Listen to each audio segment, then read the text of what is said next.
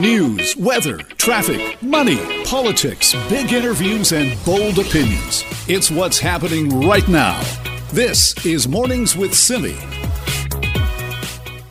As the invasion and the war continues on in Ukraine today, many questions about what Canada is doing in response, and that seems to get updated and changes every day. Joining us now to talk more about that is Global News National online journalist Amanda Connolly in Ottawa. Hello, Amanda. Hello, thank you for having me. Thanks for being here. So what is the latest here now? The Prime Minister's trip is over, is that right? Yes, that is correct. He wrapped up late last week, and this was quite a whirlwind trip. Again, it saw him in meetings with a number of officials from NATO, from European ally countries as well. And all of it really focused, as you mentioned there, on what happens next, what more the West and NATO allies in particular can or should be doing to deal with Russia's invasion of Ukraine. Of course, this has been unprovoked. It is escalating. We've seen over the weekend as Russian forces hit a military training facility in Ukraine, as they also hit a maternity hospital in the port city of Mariupol. And so certainly a lot of concern here about what could happen next and what degree of escalation could be coming, particularly as we head into this week, which of course is the third week now for this invasion. Right. Okay. And Canada seems to, in some things, have been ahead of the curve here, haven't they, though, Amanda? Because things like most favored nation trading status, something that Canada kind of revoked a couple of weeks ago, other countries seem to be catching up now. Yeah, things like targeting the oil and gas sector as well. Of course, for Canada, that wasn't necessarily a huge or particularly difficult thing to do because we do not import a lot of Russian oil comparative to countries in Europe, for example. But again, as you mentioned there, certainly Canada has been taking a number of steps earlier than other allies have, many of them now following through or looking at similar things. We know, though, as well that Canada has been a very vocal voice at the table for pushing harder on this. We've heard this continually from our government throughout it, from Deputy Prime Minister Chrystia Freeland in particular, who has been very clear, very loud in speaking out against Vladimir Putin's invasion into Ukraine.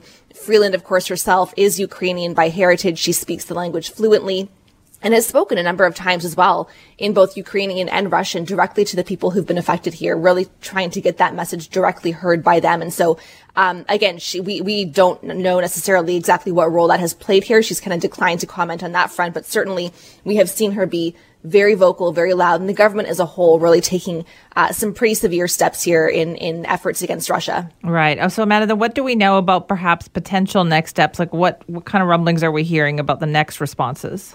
Well, this really is the big question right here. We know that there are other responses that are on the table that are being prepared, that the government is willing to go and put in place. We don't know exactly what those are. Of course, we certainly hear a lot of different things raised and put to the government. Their response really has always been all options right now remain on the table. We did hear repeatedly last week as well that not only are things on the table, that there are different levels of sanctions and measures in particular being prepared, being looked at. But again, when those come into play and what exactly those will actually be, we won't really know until they actually come out. That has largely been the pattern for the government so far, is playing their cards relatively close to their chest. The reason that they've given to journalists asking about that has been a desire not to create loopholes, to allow Russian officials and oligarchs to move assets around, to know what's going to happen and really escape some of the impact of those measures. And what about other parties, Amanda? Like, what has the mood been like among the other political parties in Ottawa for the actions that Canada has taken? The mood has been one largely of unity on this front, I would say. And again, of course, I say that with the caveat that anything in politics, there's always some caveats there when it comes to unity. But by and large, of course, we have seen a very strong show of support from all parties about the need to act strongly and clearly in the face of this Russian aggression. We've also heard some calls from the Conservative Party, for example, for tougher measures, for setting perhaps a date by which point Canada and NATO allies would want to see Russia out of Ukraine and pulling back their invasion. That, of course, has not happened yet from Canada or from allies. But again, all of it kind of fitting into this broader tone and the picture here as we prepare to hear from the Ukrainian president in Parliament tomorrow. Okay, sounds good. Amanda, thank you for the update. Thank you. Time for us to check in with our Raji Sohal this morning. And Raji, given that it is Pie Day, what's your favorite pie? Don't be disappointed, Simi, but if it's a really good quality pie, then it's an apple pie cinnamon that's super heavy on the cinnamon. and it has to have ice cream. Okay, interesting. That's all the only answers I've gotten this morning are all apple pie. And I thought, wait, what? Pie? No, maybe it's just the time of year. I thought maybe I'd get a lemon meringue, given that we're close to spring.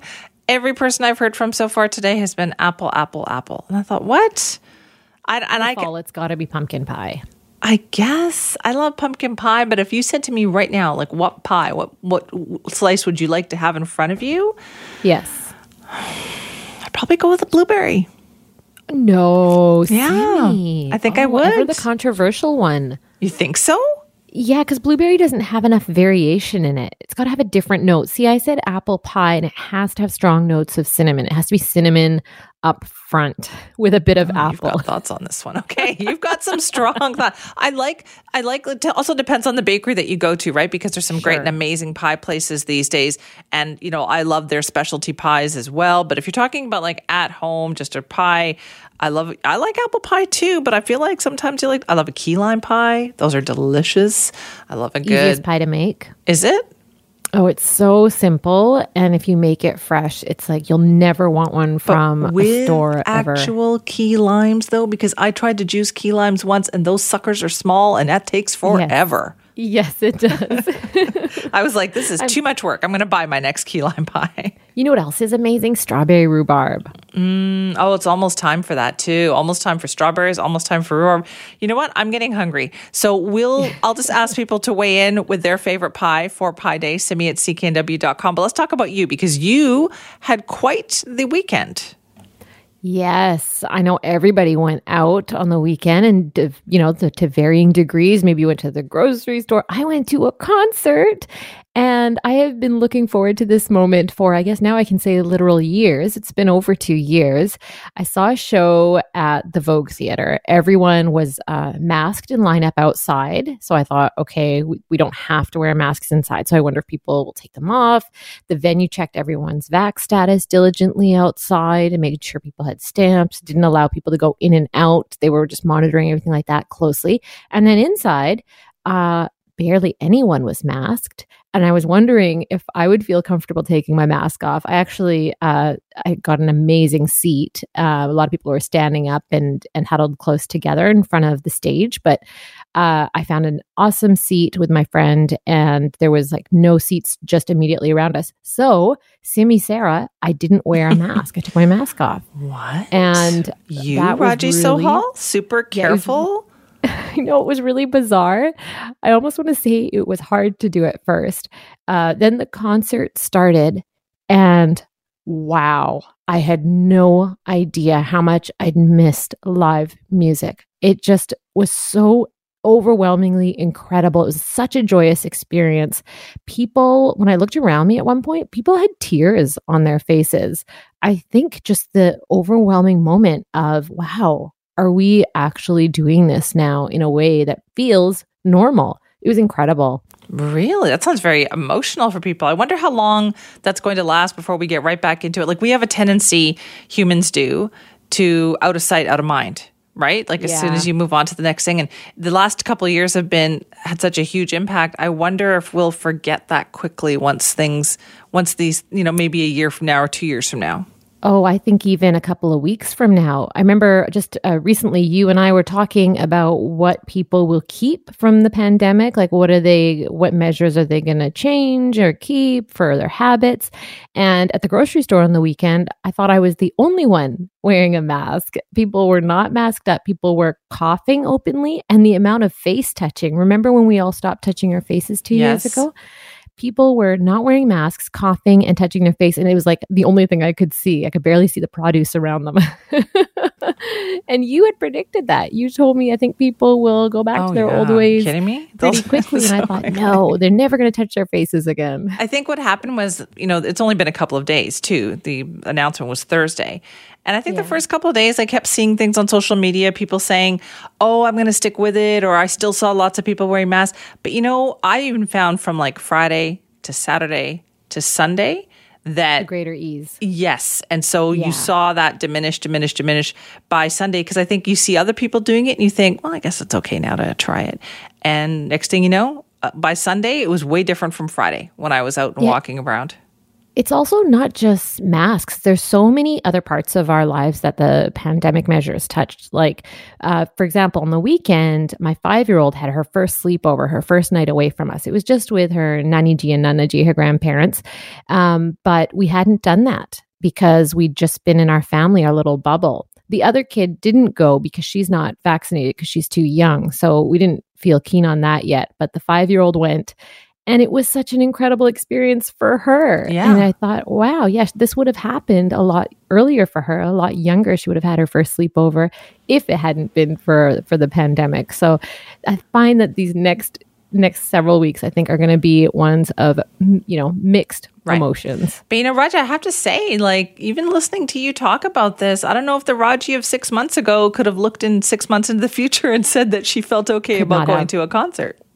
Definitely could not have. People were shoulder to shoulder at the venue, and they were dancing and just having the time of their lives. I wasn't ready to do that quite yet. I wasn't going to dance with people on the dance floor and not wear a mask. That was not going to happen. But I can see how that is in my near future. And you know what? I've also booked a trip. I'm going to go on an international Who is this person trip. that we're talking to? I know. I don't recognize myself, Simi.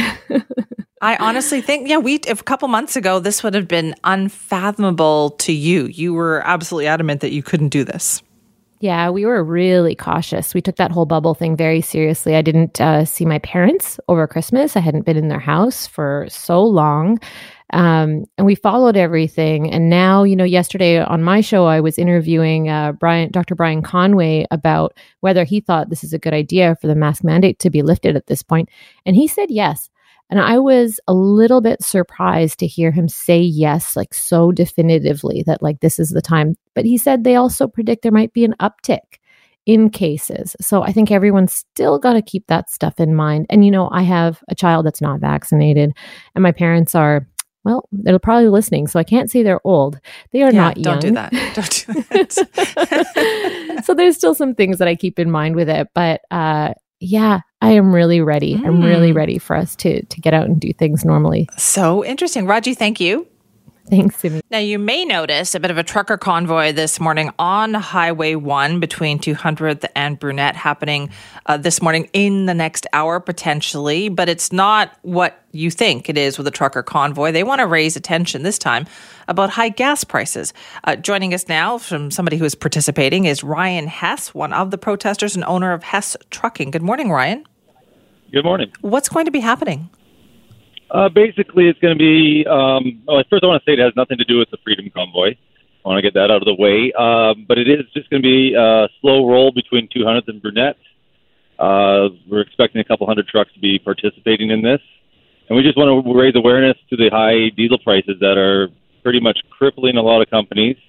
And we're hoping that the government steps in with either fuel surcharges or rebates or subsidies that we can apply. So eventually what's going to happen if these prices continue, everyone, the general public will see that effect in stores and everything else. So it's not good right now, that's for sure. Yeah, tell me about the impact then. Like, what are diesel prices? I know they're very high right now, but what kind of an impact has that had on your company? What's it doing? Oh, well, it's massive. I mean, diesel is our biggest expense. Usually around depending on the company, between 30 and 50% of their expenses is diesel. Well, when that goes up 50% in the last couple months, which is such a hike so quickly, to try to adjust to that is impossible. To try to get rates up to compensate for that is, again, really hard to do. And even if they do raise rates and pay us higher prices, that's only going to be passed on down the line to the final end user. So, I mean, they could pay us $1,000 an hour, but eventually then you're going to be paying $25 for a gallon of milk. I mean, it's just how it is. Or if we don't raise rates, then unfortunately we'll have to shut down and we control this economy with our keys. Wow. Okay. So has there been any, have you reached out to government officials? Like, what have you heard? Unfortunately, this is kind of the first part of it. I mean, we're hoping to raise awareness with this today, get some government officials on board and some backing here, and relook at, I mean, we also have a carbon tax that's supposed to go up April 1st. I mean, I can't imagine that also now coming into play. when things have changed so quickly. So hopefully this will be the first of it and we can get some resolution. Yeah, have you been in a situation like this before, Ryan, like when gas prices have gone up? Not to this effect. This is something that's never happened, I've seen in the industry. I've been doing this for 16 years myself, been in the family for over 45 years. And to see such a dramatic change as quickly is unprecedented. And so to not have the government step in and say, hey, listen, this is going to be a massive effect on the economy, cause shutdowns in major sectors, which is going to affect everyone overall. How long can your business continue on with the prices like this? I don't know, honestly. I mean, it literally changes day to day. I mean, just treading water is kind of what we're doing right now. And we are basically reviewing it weekly and seeing what we can do. Now, some companies have stepped up to pay higher rates, but I know, like I said, that's just going to be passed down to the end consumer until they can't afford it, and then what happens? Right. Are you able to do that? Like, how quickly can you change the prices for the people who hire you? The trucking industry is different overall, but I mean, some have contracts that can't get out of it, can't change. There's bids that have gone out to major projects that can't adjust, and other people, more in the private sector, you can try to adjust, but there's so many times I can go back to my customers weekly and ask for a raise, basically, and it's not easy to do. Okay, so then what's going to happen this morning? What can people expect along that way? Basically, we're just going to be taking up the 1 to 2 lanes in the right lane, heading westbound mostly on between 200th and Brunette. Should last an hour, and we disperse from there. It's peaceful, and we're not blocking anyone from getting to work. There's still going to be a lane open, anybody trying to get to a hospital or anything like that. So it's just going to be awareness and get our word out there. Yeah, were you worried about that, though? You're thinking, here, we're going to do this, and people are going to think that you're part of the other trucker convoy. Oh, it was a big, when we kind of tried to get together. I mean, this isn't organized by me or just one other person or anything like that. It's by everyone, and that was one major concern. We don't want it to look anything like the Freedom Convoy just because we don't want it being diluted into that or anything and having, our message misread. All right. Well, listen, thanks for joining us this morning. Yeah, no problem. Thanks for having me. Well, is this another sign that things are slowly getting back to normal or at least pre-pandemic levels? It's a 2-year hiatus that Vancouver's oldest pub took, and it is reopening today. Let's find out what's going on. Joining us now is Harrison Stoker, Chief Growth Officer of the Donnelly Group. Good morning, Harrison. Good morning, Timmy. Sounds like it's a great day for you guys. It might be a little wet, but that's not going to stop us from pulling some pints. Okay, so what's going on? Tell us all about it. Well, I think you really summarized it there. We took a 2-year break. Our whole company kind of went through it. We got raked through the coals, as you might imagine. And the Lamplighter, one of the oldest drinking establishments in Vancouver, it needed some work. It needed some love. And so we've been doing that work. We've been giving it that love. We've overhauled a couple parts of it. We've refreshed it, and we're getting it ready to reopen and bring it back to the neighborhood this week. So what happened then, Harrison, at the beginning of the pandemic? Was it, are we going to close? Or did you think, no, this might be an opportunity for us to do some things? Well, I mean, at the beginning of the pandemic, we very naively envisioned a 2-week closure for our pubs.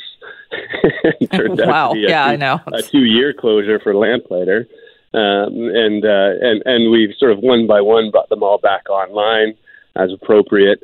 But Lamplighter, the building itself, Dominion Building, was constructed at the turn of the century, and by turn of the century I mean the 19th century.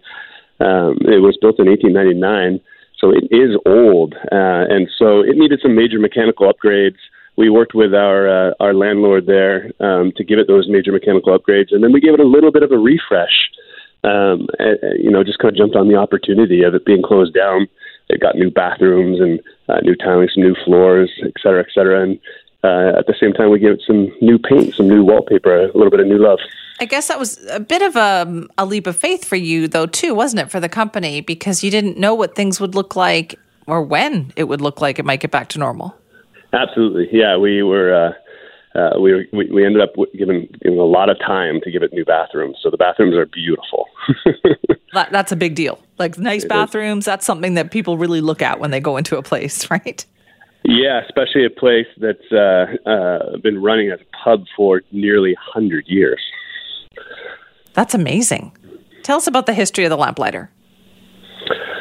Well, the building itself is called the Dominion Building. It was originally a hotel. It was opened in the turn of the century, like I said. It was built in 1899.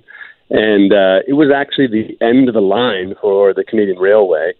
Originally, there was a really neat department store called Rubinowicz's, and it operated until 1925. In 1925, a pub opened, aptly named Hole in the Wall.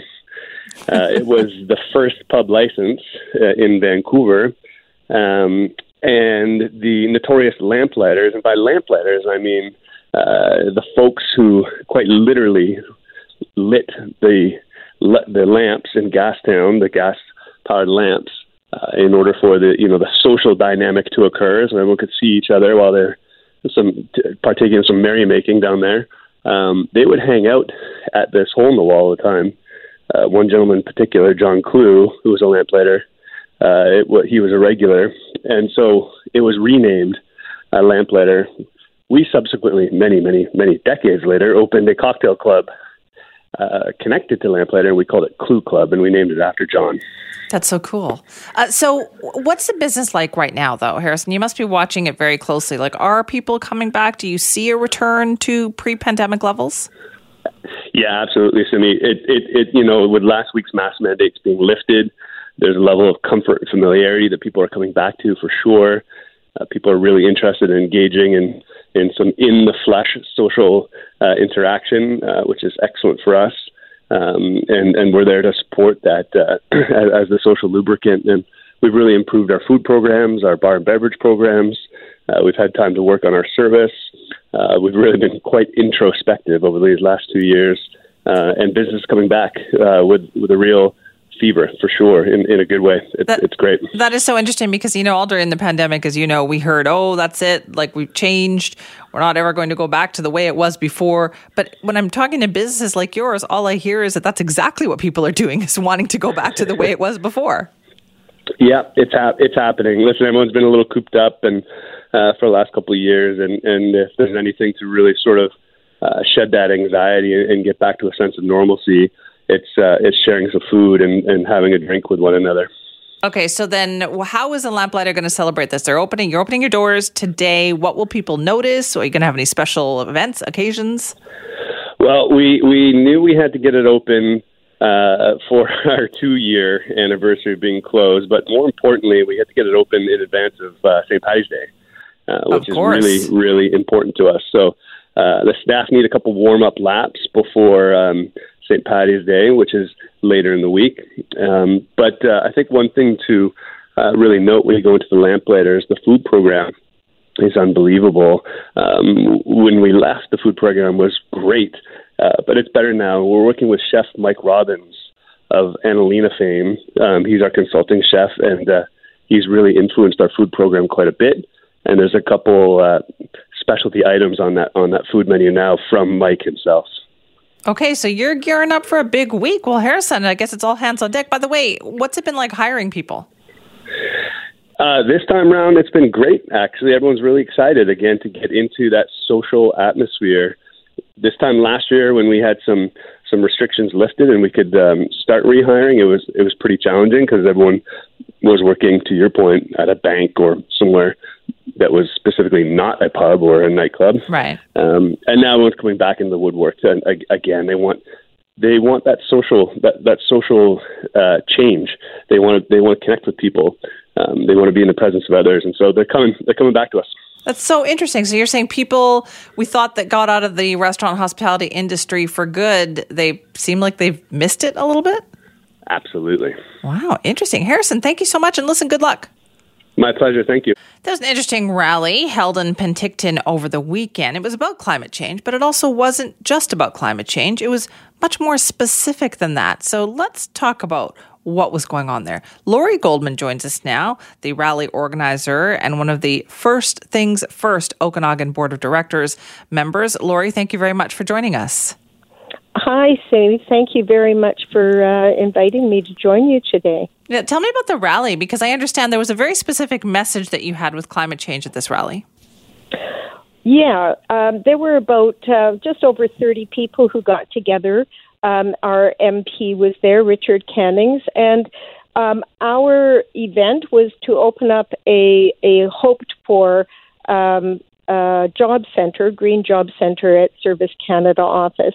And the idea is that if we moved now very quickly on a Just Transition Act with the federal government, that we would have a lot more green jobs in the renewable energy sector.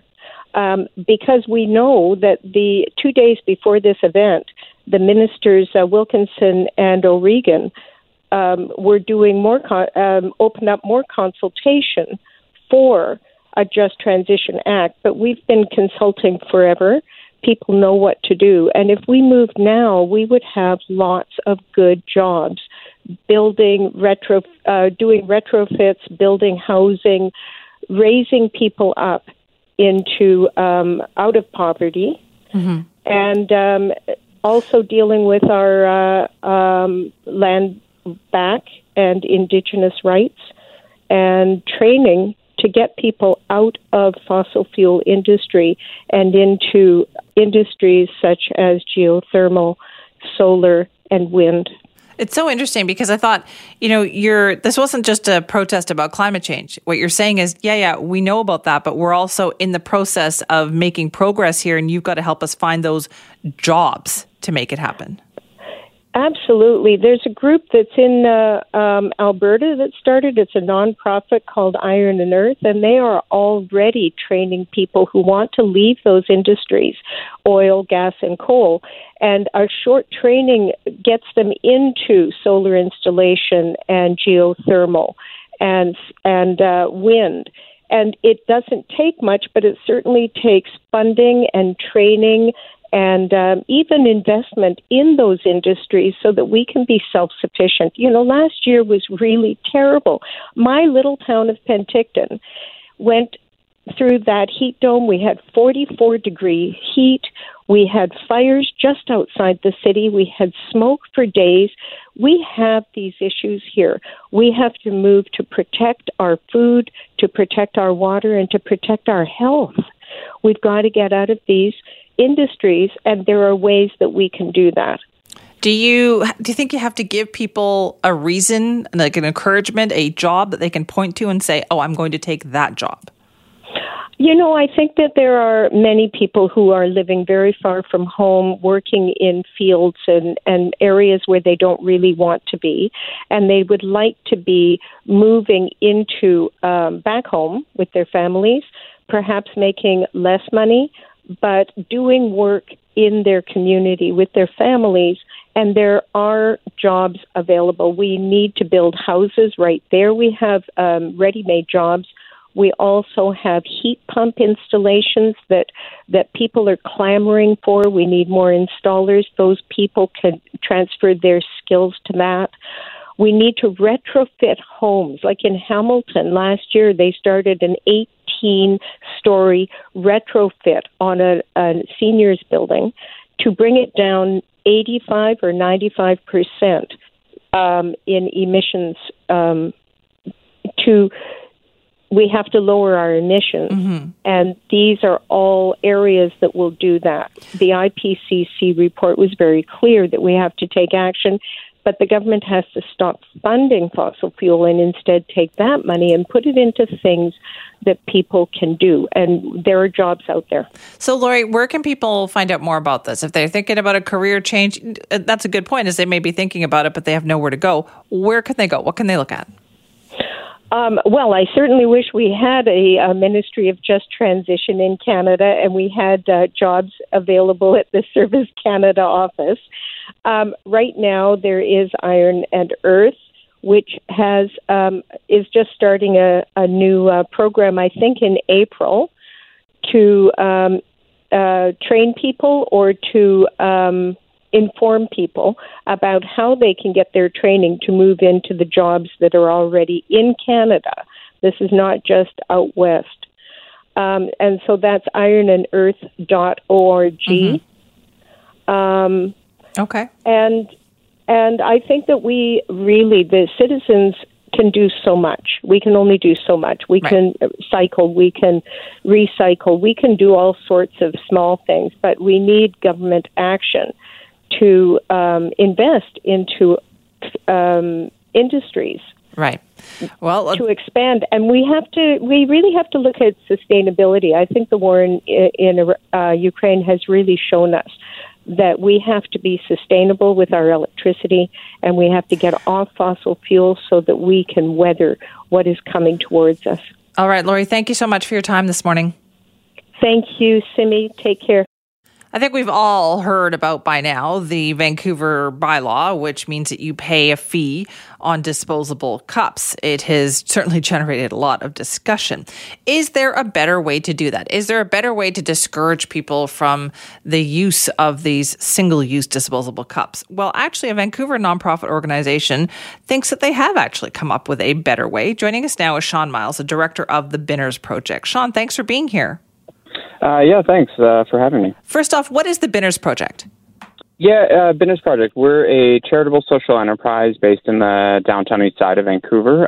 We work with binners or dumpster divers, waste pickers, to help increase their voice, destigmatize the work that they do in the community, as well as provide economic opportunities through our social enterprise programs. Okay, and tell me about the Coffee Cup Revolution. What is that? Yeah, that's one of our advocacy events and kind of the founding event of the Binners Project. It is a one-day depot for coffee cups, essentially, talking about the amount of interest and readiness that binners have in potentially including coffee cups in the returnable system, like cans and bottles, so putting that 10-cent deposit on them. So we've done this event for almost 8 years, and in that time we've collected hundreds of thousands of cups. And as an example, just before the pandemic, when we did the event, it's a 3-hour depot. We collected just shy of 100,000 cups in that 1 3-hour time period, which just speaks to the ability that we and others would have to reduce the impact on the waste stream, to reduce how much those cups are ending up in landfill, which is one of the key problems that the city and others have pointed out. Right. And so their solution was to kind of discourage the general public from using these cups. But the problem is that we don't really have much of an alternative to use those if people are kind of, out and about. What is your suggestion here? Yeah, and not only that is especially those lower income individuals and a lot of the binners or all the binners we work with. There really isn't a viable option for cup sharing, or there some of these alternatives that are being suggested. So that was initially why we had reached out. We don't see a deposit necessarily being a measure to reduce people's use, because a deposit obviously allows you to recoup that cost, so there isn't necessarily a cost, but it is a way to at least reduce the impact of those cups. I think the city's intent of something to try and encourage cup sharing or people to use reusable cups is valid. I don't think in this case it will probably have the impact they're wanting, and it also, again, impacts those who don't have that option even more. So I think there is still need to push for things like cup sharing or other ways, but not in a way where you're penalizing people for doing the thing you don't want, more that kind of positive reinforcement piece. You want to benefit them in some way to do the thing you do want, right? Right. Okay. So then how do you think that having a deposit on these cups would be better? So we think a deposit will be better in that, again, it's going to allow binners and others and individuals to ensure that cups are not going into the landfill stream and ending up on our dumps, and instead are recycled and put into that circular economy. So it's going to have a potential for a significant impact just in that process alone.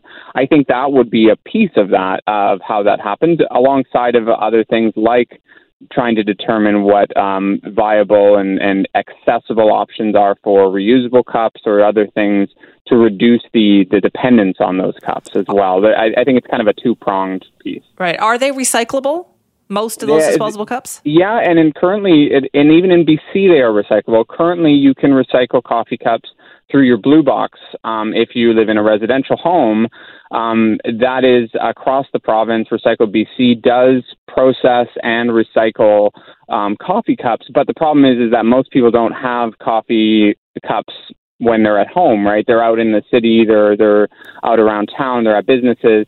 So, and there isn't options for commercial or even large residential homes to have those to be accessing that program. So it is possible to be done. It is more costly than some forms of recycling. So that's where there would need to be an investment from the province and a real intention put into making that change to a more broader system, similar again to how we have with maybe cans and bottles at bottle depots. Right. Okay. So then for the person who right now is paying, say, 25 cents, right, because of the cup fee, you would. What do you think they would pay instead? 10 cents? It would be tough to say with, of course, not knowing what the system would look like. But I think something that is, around that 10-cent mark, like they've done with the other returnables, that it, again, can be recouped by that individual or can be, put in a bin or somewhere for a binner or someone else to go and to recoup that cost, would be ideal. And we've always said that coffee cups are an easily recyclable item and that they're lightweight. They can be easily stacked. And so for binners, it's super easy for them to be able to collect a bunch of these and get them into the proper hands if there was that financial kind of gain, a part of it available for them. So treating them like plastic bottles or like tin cans. Or like now milk cartons as well, which just obviously got added to that system in February. So similarly, there's definitely the potential for it to happen. It's just really going to take, again, that investment. And that's not something the City of Vancouver obviously can do. It's really a provincial focus. This is so interesting. So, any feedback from the province? Are you planning on meeting with them? We haven't heard specifically from the provinces. We've had opportunities to voice kind of our thoughts on this with them through some of their consultation processes. We're happy to continue having discussions with them. We've spoken with the city about their current bylaw, and frankly, from our perspective, we're just really focused now on how to reduce the impact of that fee on those who are more marginalized. But yeah, we're definitely going to continue advocating. We're going to continue doing Coffee Cup Revolution until there's no need to, essentially, right? If this goes ahead and we do see that deposit come in, we wouldn't be needing to do that event, or it wouldn't need to look the same way because we would have achieved that goal, which is to have that included as part of the system. Right. Sean, thank you so much for your time this morning. Yeah, no worries. Thanks. And we spent a lot of time talking about the toxic drug supply that we have in our province and what to do about it, how to prevent some of the overdoses and deaths that we have seen there. And we come to a loss, right? We come to a draw on that because we're not sure what's going to make a difference here, what's going to help.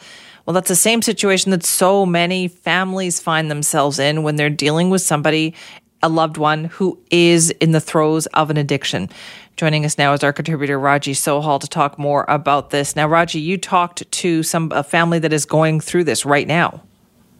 Yes, you mentioned the numbers, over 200 deaths in BC in January alone, but the deaths make me think, okay, how many more people are just affected by this? We're going through it right now. And I talked to Spencer, a full-time working manager, and he and his wife are stuck in this terrible loop of trying to get help for their 22-year-old daughter, who I'll call Lucy. Spencer is also not Spencer's real name. Lucy's addicted to street drugs, crack and heroin, but her dad says it's a fentanyl mixture. How did she get here? Her dad said that in high school, her friends and her experimented with drugs recreationally, marijuana. After school, after she was 18, then it became meth in social settings with friends. And Lucy was really close with her grandfather. When he died, Lucy became depressed and tried street drugs. She was hooked right away. Here's her dad, Spencer. What would happen is that, as she ramped up her use of these of the drugs and substances, she would disappear from the house for days at a time, and then eventually she moved in with a boyfriend, and they they kind of holed up in an apartment that we would get access to her sporadically, and we were just watching her, lose weight and, become more and more, as she called it, tweakish. And then about late September, she broke up with the boyfriend. She kind of hit a bottom. She was, wandering the streets and going from kind of party house to party house, or den to den, as they call it. And eventually we got her into the house. We got her into a detox house for about a week. And during that week, we managed to get her onto a medically supervised withdrawal program. Okay, so they managed to get her onto a withdrawal program, but I'll bet it must have been a roller coaster ride. Yeah, and the withdrawal program was temporary, effectively, because the hard drugs were replaced with a kind of morphine, which is brutal. And Lucy's parents saw this window of calm in that period, but although they were hopeful that they could get their daughter into a proper detox program, the government ones are their only option, because otherwise it's $9,000 to $20,000 a month to go through these programs. So in that window, unfortunately, Lucy missed her friends on the street. She went to see them again, and she immediately fell back into doing crack with them. And a few days later, she'd just reappear at home, having lost weight, shaking, and her parents would take her back in the house. She'd sleep for 24 hours, 36 hours, and she'd wake up wanting more. And you hear that. That is all that addicts can think about, just getting more drugs. So what did 22-year-old Lucy's parents do? Her dad did not feel that they had much choice. I started getting into her world with taking her out to meet the dealers,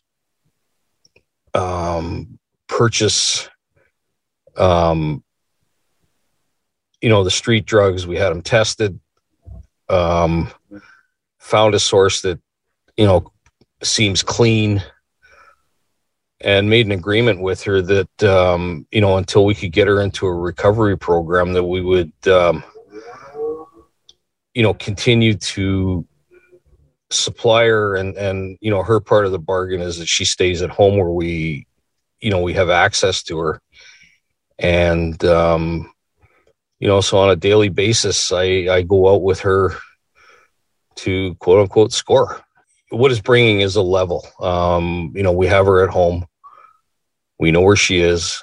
She's not out, God knows where. In the meantime, my wife and I are trying to find a program to get her in, and, and there's forms to fill out. There's people to talk to. There's doctors to talk to. And, and the whole time we have, a young woman that's in bed and can, doesn't really function at a level that allows her to do that. Okay, so some people will hear that and they're going to go, what? The dad did what? Yes, he took his daughter to get drugs. He met the dealers himself. He got them tested. He said if he didn't, he feared that she was going to take toxic supply from the street. And he told me that the alternative is really scary. 22-year-old Lucy met a random dealer just 2 weeks ago who sold her toxic drugs. They were laced with benzos. She overdosed in the house. Her parents had the most terrifying night of their lives as they watched her lose color and oxygen. Luckily, paramedics revived her, but people are going to hear this and they're going to say, okay, surely she could go into a program. But her dad told me, what program? There's no beds. There's no system to take her in, that there are huge wait lists, and that she's a young woman of small stature. Her dad said to me, how long do you think she would last out there on the street if that was the answer? But really, he said that she wants help. They want her in a government care program that could help her, but they can't get a bed. In my job in construction, I'm used to working with bureaucracy, dealing with, permitting and inspections and so on and so forth. But, that process is different in that there's a path to follow. You may not like the outcome, but there's a path to follow. And there just seems to be no organized path or way for us to access the help that she needs. And so you don't know what the path is into care. No, we don't. Even right now, like we're sitting here and, this is a week and a half out from this incident. And we're still trying to get we have a doctor again that's trying to get her onto a medically supervised withdrawal program, and and she's phoning a rehab center on a daily basis in Westminster, try to get her name sort of front and center with the admissions people, because I guess part of the journey into help is that they gotta wanna go into it, and part of the burden of proof that they put on these kids is that they phone every day to check and see if there's a bed.